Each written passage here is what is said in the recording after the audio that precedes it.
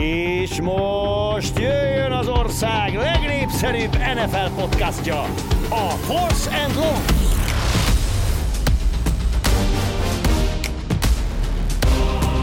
Sziasztok, folytatódik a Super Wildcard kör kijelentése.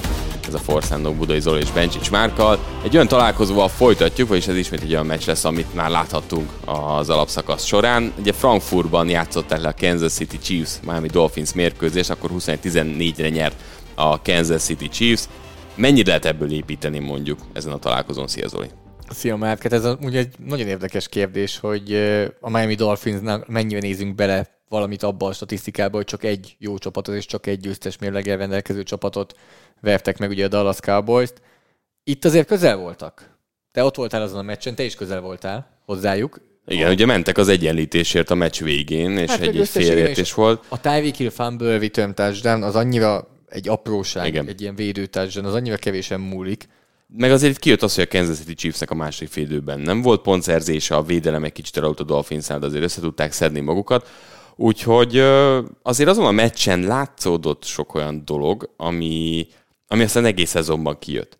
És ugye, ahogyan az előző felvezetőben beszéltünk arról, hogy minden találkozón hozunk hazai és védő oldalról X-faktorokat. Szerintem az első ilyen a támadó oldalon Travis Kelce, aki azon a mérkőzésen összesen 14 yardot kapott el, és 3 elkapása volt.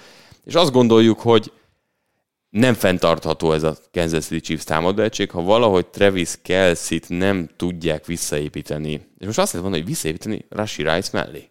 Abszolút.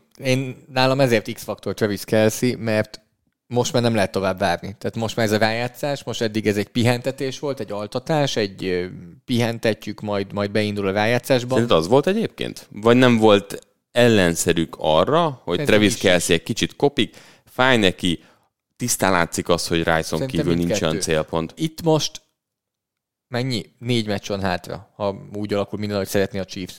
Itt lehet neki az utolsó 4? Az is lehet pontosan, volt egy ilyen állítás is a podcastban. Tehát most, ami vasárnap hajnal magyar idő szerint 2 órakor lesz meccs, akkor már nem lehet pihentetni. Akkor már, és szerintem ez azért a 15. héten egy Raiders elleni vereségnél még úgy voltak vele, hogy jó, nem kell szétdobálni Travis-t. Viszont itt most már dúl bele. Full gázon. Tehát első héten rögtön a Dolphins ellen full gázon kell menni. És nagyon kíváncsi vagyok, hogy ezt fogjuk látni. Vagy tehát valamist egy választ várok a Kansas City-től, hogy ez mennyire volt tudatos, és mennyire tényleg elfáradt Kelce, és tényleg ennyi volt a karrierje. Bőven benne lett az, amit mondjuk az Eagles-nél a másik tavalyi Super Bowl csapatnál láttunk, hogy elfogy. Van olyan, hogy elfogy a csapat, és hogy valami probléma van. Itt az elfogyás egyébként egy abszolút reális dolog lett, mert ez a csapat rengeteget élte meg így, és lehet, hogy ebben ennyi van, és azt látjuk az utolsó kör az, amit most megjelennek a Miami Dolphins ellen. Mégis én azt érzem, hogy ebben még kell, hogy legyen. És az nyilván Patrick Mahomes miatt van, és amiatt, hogy ennek a csapatnak fölfelé azért még mindig van helye a plafonig. Tehát én még mindig azt gondolom, hogy fölfelé van hely, amit egyébként még meg tudnak tölteni nagy játékokkal.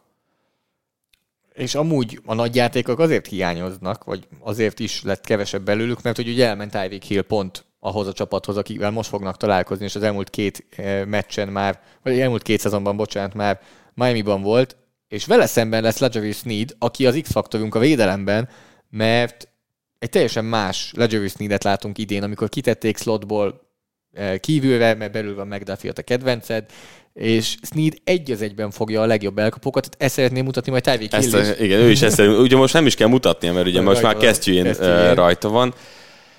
Nagyon érdekes ez, hogy fognak védekezni rajta. Tehát sebességben Sneed nem tudja felvenni a tempót. Fizikálisan a vonalon szétverni és ütni. Sneed-et elnézve, nem csak a vonalon. Igen, tehát mindenhol. Zászló szerinted lesz? Biztos. A Sneed úgy van vele, és ezt le is nyilatkozta a szezon közepén, amikor kérdezték el, hogy na milyen ott kint szélen a legjobb elkapók ellen, hogy Spagnuolo azt kéri tőle, hogy agresszív legyen, abban néha benne van a zászló, nem baj, megyünk tovább. Ezt csinálja, zászló, és működik. És üti. Mert ha 10 játékból 8-nál, 9-nél jól ütés kiakasz, és főleg azért, mert egyébként a Miami Dolphinsnak rengeteg ütempassza van, tehát hány olyan játék, mert Tyreek Hill felé a tipikus, lemegy a play action, fellép, és azonnal a diget dobja befelé. Rengeteg ilyen játék van, és egyébként érdekes lesz az, hogy a Chiefs eléggé gyengén zónázó linebackerei, ugye Willie Gay, Nick Bolton, azért ezeket enni fogja, hogy mögötte valahogy ezt a ritmust el kell szedni. De amúgy például ezen segíthet, hogyha a ritmusból ki van zökkentve például már Tuam is, ami Chris Jones-szal kezdődik. Chris Jones nagyjából a legjobb, szinte egyetlen passértető, hiába jött Omenihu, hiába alakították át a dolgokat. Jones kérte is amúgy, hogy Frank Clarkot igazolják le a rájátszásra, akinek most megint nincsen csapata. De Chris Jones az eddigi talán legkönnyebb párharcával néz szembe, és párharcát várhatja. Liam Eichenberggel szemben, aki a Miami Dolphins centere, aki a mi X-faktorunk, akinek volt jó időszaka a szezonban, de én őszintén gondolom, hogy azért Eichenbergnek voltak olyan meccsei a szezon elején, meg a korábbi szezonokban, hogy ő neki nem, hogy a Miami Dolphins kezdő centerének nem kéne lennie, nem kéne, hogy csapatban legyen, még csereként sem, annyira gyenge tényleg. Snapjei is azért tudnak pontatlanok lenni. Jó pár olyan snap van, ami lábhoz jön. Nagyon hiányzik Conor Williams, aki pedig az egyik legjobb center. Úgyhogy ez az Eichenberg nem is X-faktor, tehát hogy igazából rossz a megfogalmazás. Kapaszkodjon bele egy fűszálba valahogy, és maradjon ott. Nagyon érdekes, mert szerintem Jones között. Nála nem az van, mint X-faktor, hogy na ő fölfelé megnyereti a meccset, hanem rajta elbukhatja valamilyen szinten. Mert mellette a támadófal egy fokkal azért jobb, jöttek vissza emberek, de hogy annyira kilóg lefelé, és valószínűleg Jones, tehát építeni fognak Jones arra, hogy legyen helye. Effektíven most olyat látunk, ami azért ritka, hogy egy legjobb, a legjobb, és a leggyengébb. A másik poszt leggyengébb jelen nagyjából. És Spagnuolo építeni fog arra, hogy valahogy egy-egy jeleni helyzeteket alakítson ki. Tehát, hogy valahogy kihúzza a gárdokat mellőle, ott legyen Jones, és akkor láttuk, hogy Tua nyomás alatt nem jó, és nincsenek meg erre a válaszai. Tehát ő ezt nem kezeli. Tua olyan hidegben amúgy? Tehát ez egy Kansas City-ben lesz ugye a meccs, aki esetleg nem tudná, nem elmondtuk, hogy magyar idő szerint vasárnap hajnali 2-kor, tehát kint szombat este 8-kor, és ez egy hideg meccs lesz, azt várják. Tehát ez a Miami-nak összességében, Miami-ból érkező csapatnak, Tuának, ez egy kellemetlen meccs lehet, és bőven lehet amúgy, hogy itt most beszéltünk eléggé sokat a passzjátékról, de hogy a futójáték dominálhat. Kérdés, hogy mondjuk Raheem Mostert tud-e játszani az egyik oldalon, a másik oldalon Isaiah Pacheco-nak lehet nagy meccse, hiszen láthattuk, hogy a Buffalo Billsnek is milyen nagy futósávjai voltak, mert erről szólnak a Vic Fangio védelmek, hogy 2 safety-t fölállítunk mélyre, gyertek, fussatok ellenünk, és szerintem idén most már abszolút átbillent Vidéknél, hogy futunk. Látja Reed, körbenéz, hogy ott van Valdez-Scantling, ott van Tony, ott van... Azért futunk, mert nem nagyon van más eszköz, tehát azért ez érződik. Ott van Tyreek Hill és Travis Kelce és Sammy Watkins, akkor értem, hogy hiába tudunk futni, míg passzolunk. Most már szerintem átbillent, hogy jó nekünk a futás, ott van Pacheco. Még a Super Bowl is érződött az, hogy a legvégén azért hozták elő a futójátékot, mert tudott működni, és szükség volt rá. És szerintem más az, amikor előveszed, leemeled a polcról, hogy van nekünk ilyen, eddig nem használtunk, tessék. Tehát ez olyan, mint majd elő fognak kerülni Andy Reidnek a vörös zónás, trükkös játékai, és azok, amikre nem készül fel az ellenfél. De ettől függetlenül azért a Kansas City Chiefsnél lehetnek problémák, mert a futójátékról beszéltünk, de a passzjátéknál azért megint előjön az, hogy a két tackle, Vanya Morris és Javan Taylor nagyon-nagyon gyenge, és az X-faktorunk pont ezért jött, hát majdnem az utcáról. Ezért hoztuk X-faktornak Jalen Phillipset, ezért hoztuk X-faktornak Bradley Chubbot, ezért hoztuk X-faktornak Andrew Van Ginkelt.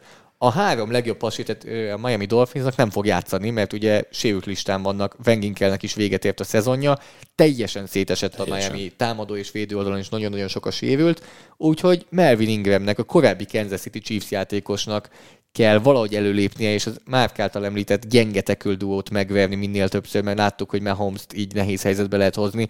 Megnéztem, hogyha rászűrök arra, hogy csak a tackle grade-jét adja ki a PFF Ultimate-ben, akkor szerinted, nyilván ez nem a legjobb használata a grade-eknek, mert összemos játékosokat, és ez azért nem átlag, nem tudom, hogy jön ki, de hogy ha csak a tackle grade-et nézem, akkor szerinted hányadik helyen van a rangsorban a Kansas City Chiefs?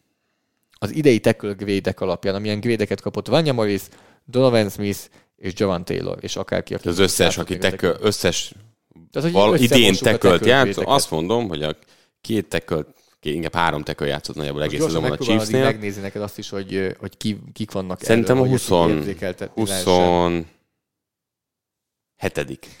Addig tippelj, hogy ki lehet szerinted elől, és akkor addig gyorsan meg tudom ezt találni szépen. Elől. Na várjál. A Detroit Lions. És azt gondolom, hogy ők elől lesznek. Szerintem ők magasan vannak. Baltimore Ravens sem lesz annyira rossz helyen. Én még Minnesotát várom eléggé magasra. Igen, az is jó. Na, mondom akkor a legelső 3. Lions, Eagles, Buccaneers, aztán Vikings. És legalul pedig Chiefs, Giants, Jets, Browns.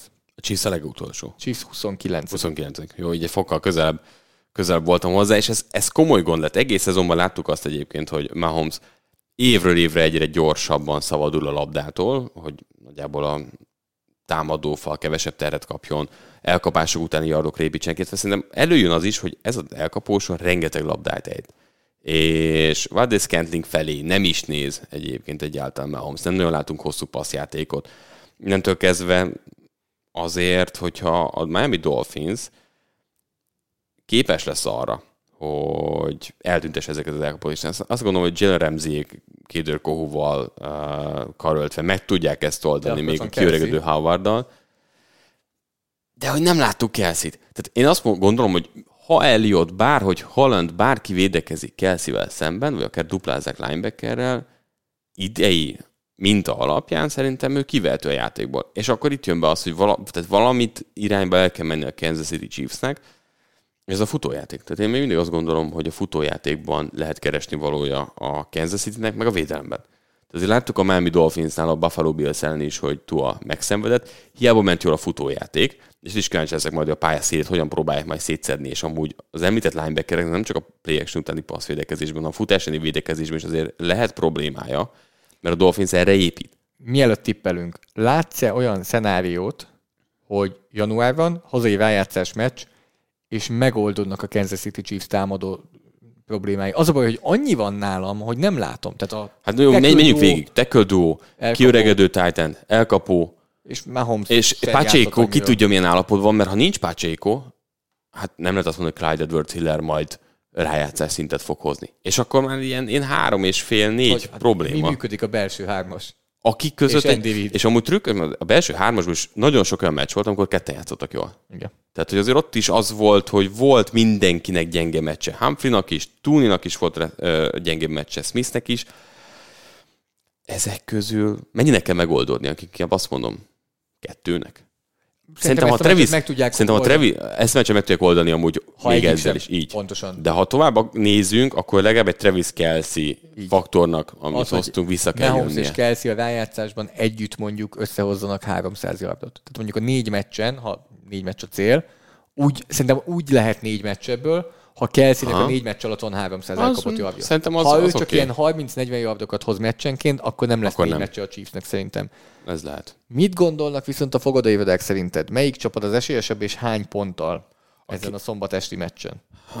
Ahova jelenleg enyhe havazást jósolnak, és 9 Fahrenheit-et, ami te nagyon jól tudod, hogy -12 fok. Igen. 11-re emlékeztem, rosszul váltottam át, meg mindig elrontom.